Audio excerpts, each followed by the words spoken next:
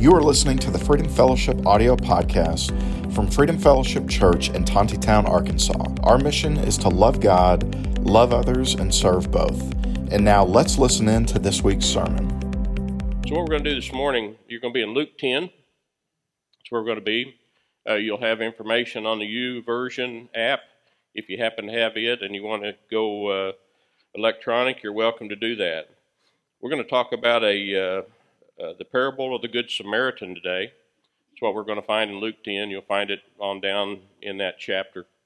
What I want to do is, in order to set the scene, we've got about a 30-second video that I'd like for you to watch here that helps us understand the setting of this particular circumstance. You guys ready to roll it back there? Let's see what you got.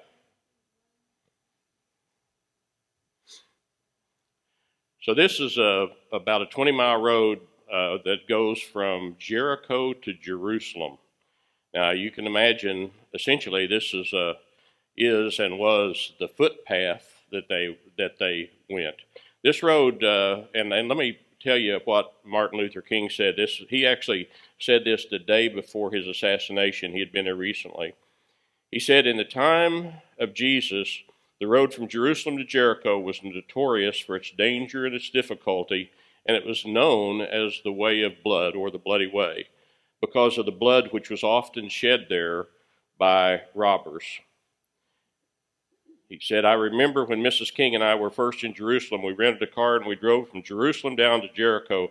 And as soon as we got there on the road, I said to my wife, well, I can see why Jesus used this as a setting for that parable. It's a winding, meandering road. It's really conducive to ambushing. You start out in Jerusalem, which is about 1,200 feet above sea level, and you end up in Jericho, which is 2,200 feet below sea level. So along with all the other terrain, you had the hilly up and down and all the things that happened as they moved. But he said, Dr. King said it was a dangerous road. So you ready? We're in 10, verse 25. Now it's going to talk in this first sentence, it's going to talk about an expert. Your version actually might say lawyer. So there were a set of people that were educated in the law of Moses, and they were also educated in the ways and the teaching processes of the rabbi. So this is a guy who when he approached things, he approached it much like a lawyer or attorney. You heard Nate even mention that a minute ago about a guy that asked a lot of questions. So this is the person that we're talking about as we kind of move into this setting. And this is what it says. It says, on one occasion, an expert or lawyer in the law stood up to test Jesus. Teacher, he said, what must I do to inherit eternal life? And understand, too, the Jews of that time, you know, Jesus is running around. I mean, they know he's there. They're following him. They got people, and they're watching what's going on. And they're hearing this guy keep talking about the kingdom of heaven, the kingdom of heaven. And, you know, if you're a Jew, the way you're going to see this next life is you're going to keep the laws of Moses and all the oral laws, the many, many hundreds that were written by man later on. That's how you do it. So when Jesus is talking about this situation, about inheriting eternal life, I mean, you know, their antennas went up. So Jesus replied to him. He said, after he asked him, he said, well, how do I inherit this eternal life that you're talking about? So he said this, Jesus says, well, what's written in the law? What's written in the law? How do you read it?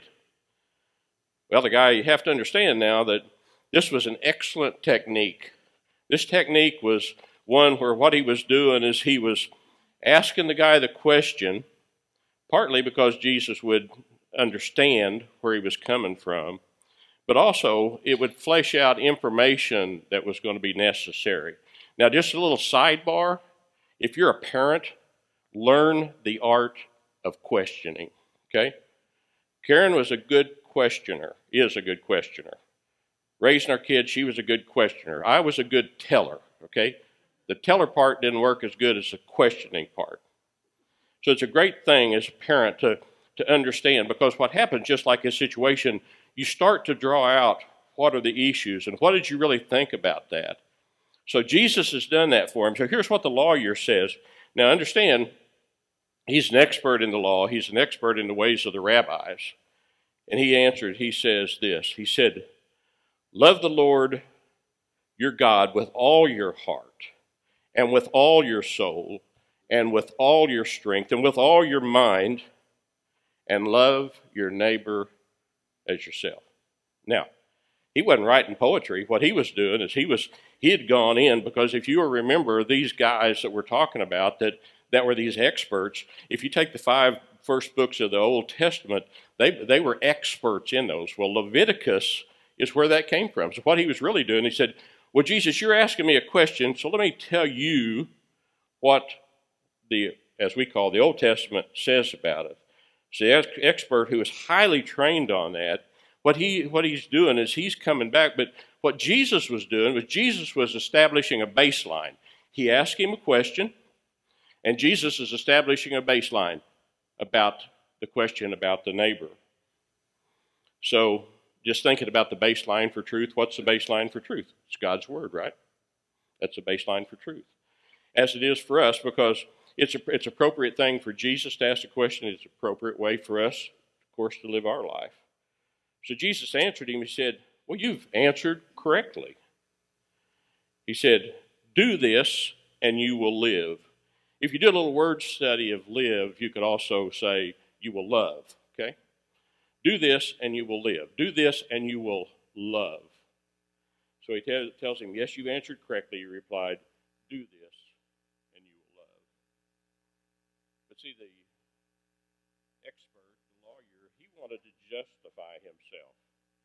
So he asked Jesus, well, he said, I get that. He said, but here's my question. He said, who is your neighbor? Who is your neighbor? You know, that's what's in Leviticus, but who is your neighbor? And he's thinking, well, you know, I know how I was brought up, and I know what my biases are, and I know what I believe the Old Testament or, you know, those books have told me.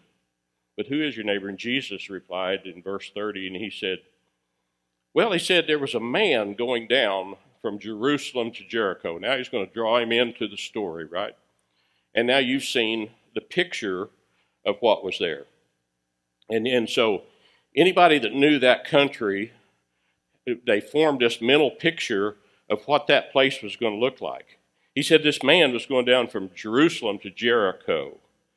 So as we move down, he says, when he was attacked by robbers, they stripped him of his clothes, they beat him, and they went away, leaving him half dead.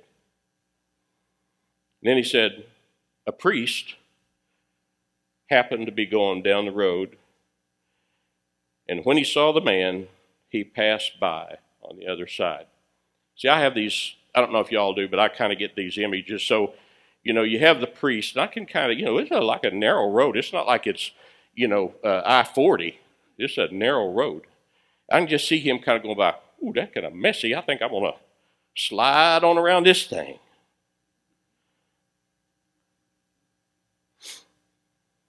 And then he goes on and he said, he passed by on the other side. So too a Levite. And a Levite, just so you understand, a Levite was part of the tribe of Levi, which is where the priest came from. But a Levi was kind of the logistics kind of person in that group. What they did is they helped move the tabernacle, set things up, prepare things for sacrifice. But, you know, they had to know all the same kinds of stuff in order to be a Levite. So he said, okay, so now we have this Levite. And then when he came to the place and he saw him, he passed by on the other side. Again, the same thing. Making a choice. He's going to go off and leave him there. But a Samaritan, just think about, so Jesus now has said, so we had a priest go by, and he elected to just go on by and ignore him. Had a Levite, you know, and he's talking to this guy who's an expert. He's a guy just like you, right? Got these two guys just like you, and they pass him by. So then he starts to mention a Samaritan. Well, think about who a Samaritan was. A Samaritan When you're looking through the eyes of that expert, a Samaritan would see that person as unclean. I mean, they would walk around Samaria to keep from going through the land that those people occupied. He understood that person, that the expert would see him as that Samaritan as being unworthy. He'd see him in maybe my vernacular as a lowlife. And, as one of those people that really, frankly, well, they're less than me. That was the attitude they had. They're less than me. But now, see, Jesus has brought the Samaritan into the story, and he said, and as he traveled, he came where the man was. So now he's run on to this guy. And when he saw him, he took pity on him. He went to him and he bandaged his wounds. He poured oil and wine on him. And understand that the purpose of doing that was they didn't have the antiseptics. So in essence, he was treating his wounds. That was the antiseptics and things that he was putting on his open wounds to treat the man. Then he put the man on his own donkey, brought him to an inn, and he took care of him. The next day, he took 2 denarii, which was equal to about 2 days' pay. He took 2 denarii, and he gave them to the innkeeper. And he told the innkeeper, he said, look after him, and when I return, I will reimburse you for any extra expenses that you may have. So then Jesus asked the question after he tells the story. He said, so which of these 3, the priest, the Levite, or the Samaritan, which of these 3 men, in fact, was the neighbor to the man? Which of these was a neighbor to the man who fell into the hands of the robber? Well, the expert in the law replied in verse 37, he said, well, it was the one that had mercy on him. And if you think about that, really, even the expert knew the right answer. Even with his biases, and we know he had biases, I mean, the nature of what they were taught and what they believed, he had biases. But even he knew the right thing. Some years ago, I was working for a guy, and I went into his office, and I told him, I said, so I got this really complex thing. I said, if I do this, it can blow up, and if I do this, it can blow up. Not 2 good choices, right? So I kind of knew what I wanted to do, but sometimes you just need to talk about things, don't you? Kind of work through them. So I said, so I'm just curious in this scenario, and I painted it for him. I said, what would you think is the right, what is the right thing here? And he said, well, he said, you just said it. He said, just do the right thing. Just do the right thing. And I thought, how many times in my life, even though I was taught that as a kid, but I heard him really articulate that, saying, just do the right thing. Well, the expert in the law, the one, he says, have mercy on him. So that really was the right thing. So Jesus told him this. He said, go and do likewise.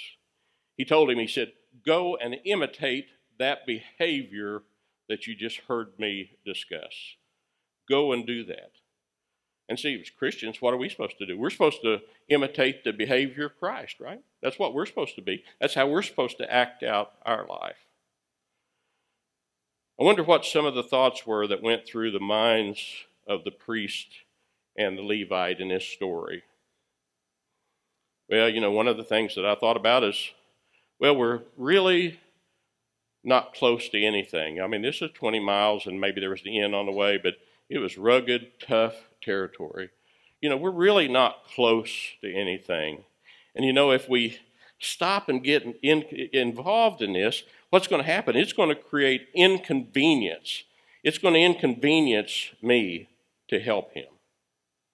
Because what we'll have to do is we'll have to drag him, we'll have to carry him, we'll have to build a litter, a stretcher, something, some way, because the guy, he was in bad shape. So it might, in fact, inconvenience me if I help him. Maybe they said, he's just really not one of us. He doesn't look to me. His skin color is different than mine, whatever the circumstances were.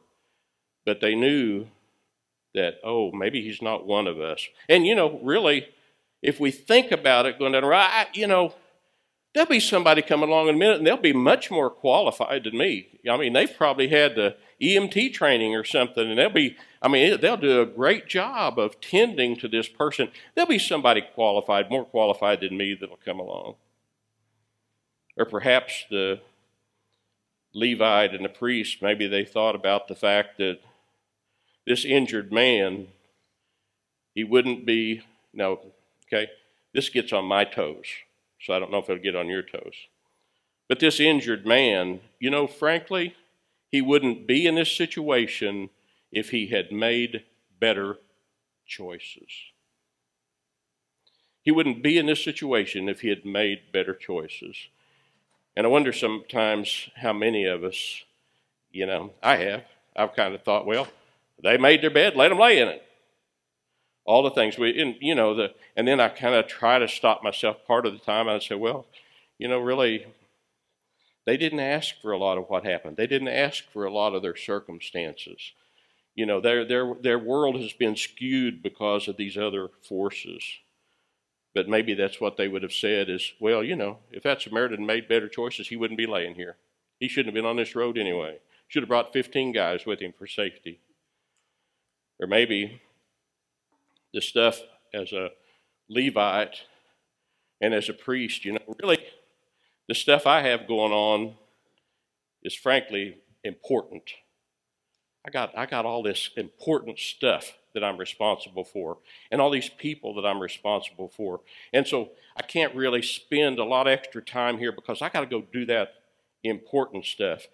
He could rationalize it and say, well, I just have better ways that I need to spend my time.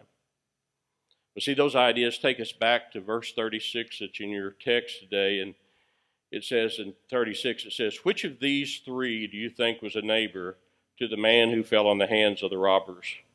The expert in the law replied, the one who had mercy on him. And Jesus told him, go and do likewise. When you go through this, it's a great check in my mind. It's a great check on your compassion meter, okay? If you got a compassion meter, you got the arm that swings, it's a great check on your compassion meter. Because here's a couple of things that I picked up through this, and that's the fact that the reality of helping somebody will almost always be an inconvenience to us. Just how it works. I got a call the other evening, and the guy's in a bad spot, and I just got home from work, and I'm tired and got my shoes off and going to rest. But, that was going to be inconvenient to me. I'm not going to tell you if I did anything because that would sound bad. But the reality is that we do see when we have these things happen, oftentimes it inconveniences my schedule. It's going to require part of my time, and I'm tired. I've got a lot going on. I've got this full-time job, or I got childcare. I've been watching the kids all day. But oftentimes it does look like inconvenience to help somebody.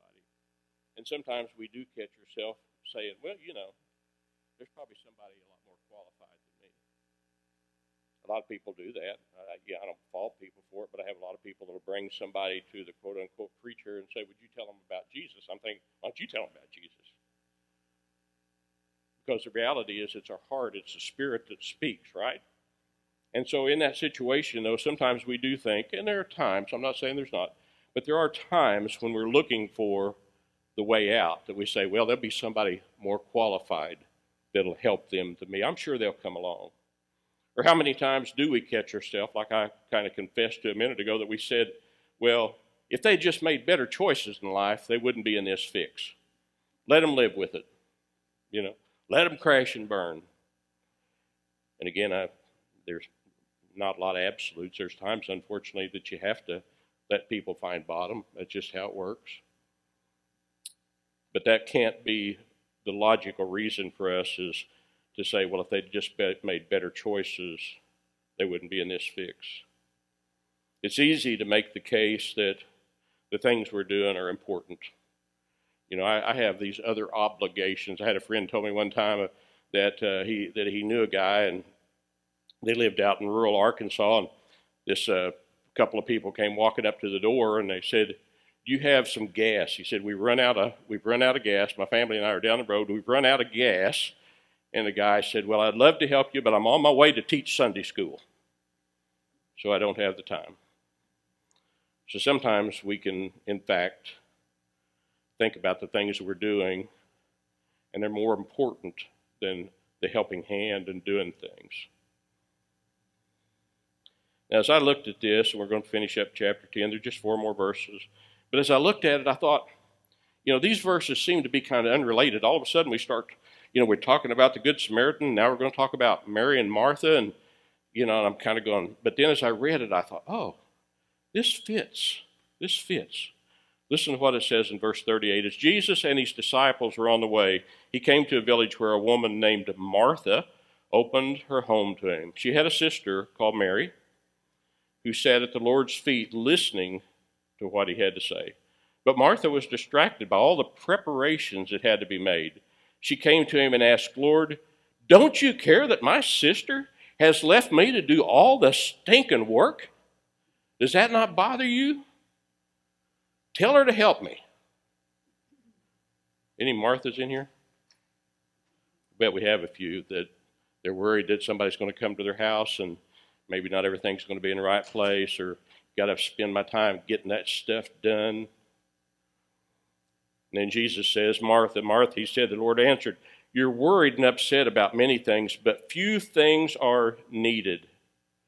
Or indeed, he said, there's actually only one. Mary has chosen what is better. That's a key word, or key phrase. Mary has chosen what is better, and it will not be taken away from her. So here's our takeaway, okay, as I wrap this up. Here's our takeaway for today. Mary had chosen what was better. When we're faced with decisions, and like I say, we're going back and we're bringing in the teaching that has to do with the Good Samaritan. When we're faced with decisions to help others, when we're faced with decisions that have something to do with compassion or understanding, or perhaps it's a decision about loving our neighbors, and frankly, some neighbors, they're pretty hard to love. But remember, it didn't say love the ones that are lovable. It says just love our neighbor. And sometimes we're faced with, am I left with time to spend with Jesus? Well, see, the question then becomes to choose what is better. And that's what Jesus was telling Martha, to choose what is better. So then the real question is so what is better? What is the better? Choose what is better. Well, the way of Jesus is the better. That's the way. The way of Jesus is the better. See, like the traveler, Satan has wounded and injured us, okay? Some of you have stories about those wounds and those injuries, but like that traveler, Satan had wounded us. But like the Samaritan, Jesus has rescued us. So you just think about the man who stopped, the Samaritan who gave relief and rescued the wounded man. Jesus has done that same thing as it played out in that parable. So I would ask you that question, and that's the fact that the way of Jesus is the better. You have to decide, is that where you're at? Are you in a position that you can feel like that you love your neighbor, or a lot of our life is filled with all the reasons I coulda, woulda, shoulda, but I didn't? Because believe me, there's a lot of hurt out there, and the idea of compassion and helping, it's just about compassion and helping. And maybe we get to tell a story about Jesus on the way to that helping part that's there. Our praise team's going to come now, and we're going to close this up.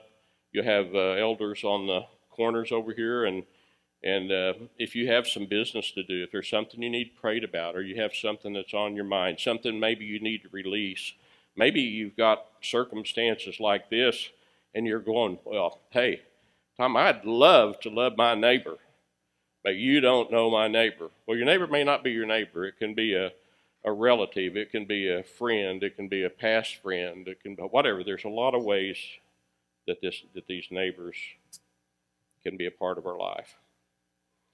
But I ask you that question is the way of Jesus. It's the better. Choose that route. Thank you so much for listening to the Freedom Fellowship audio podcast.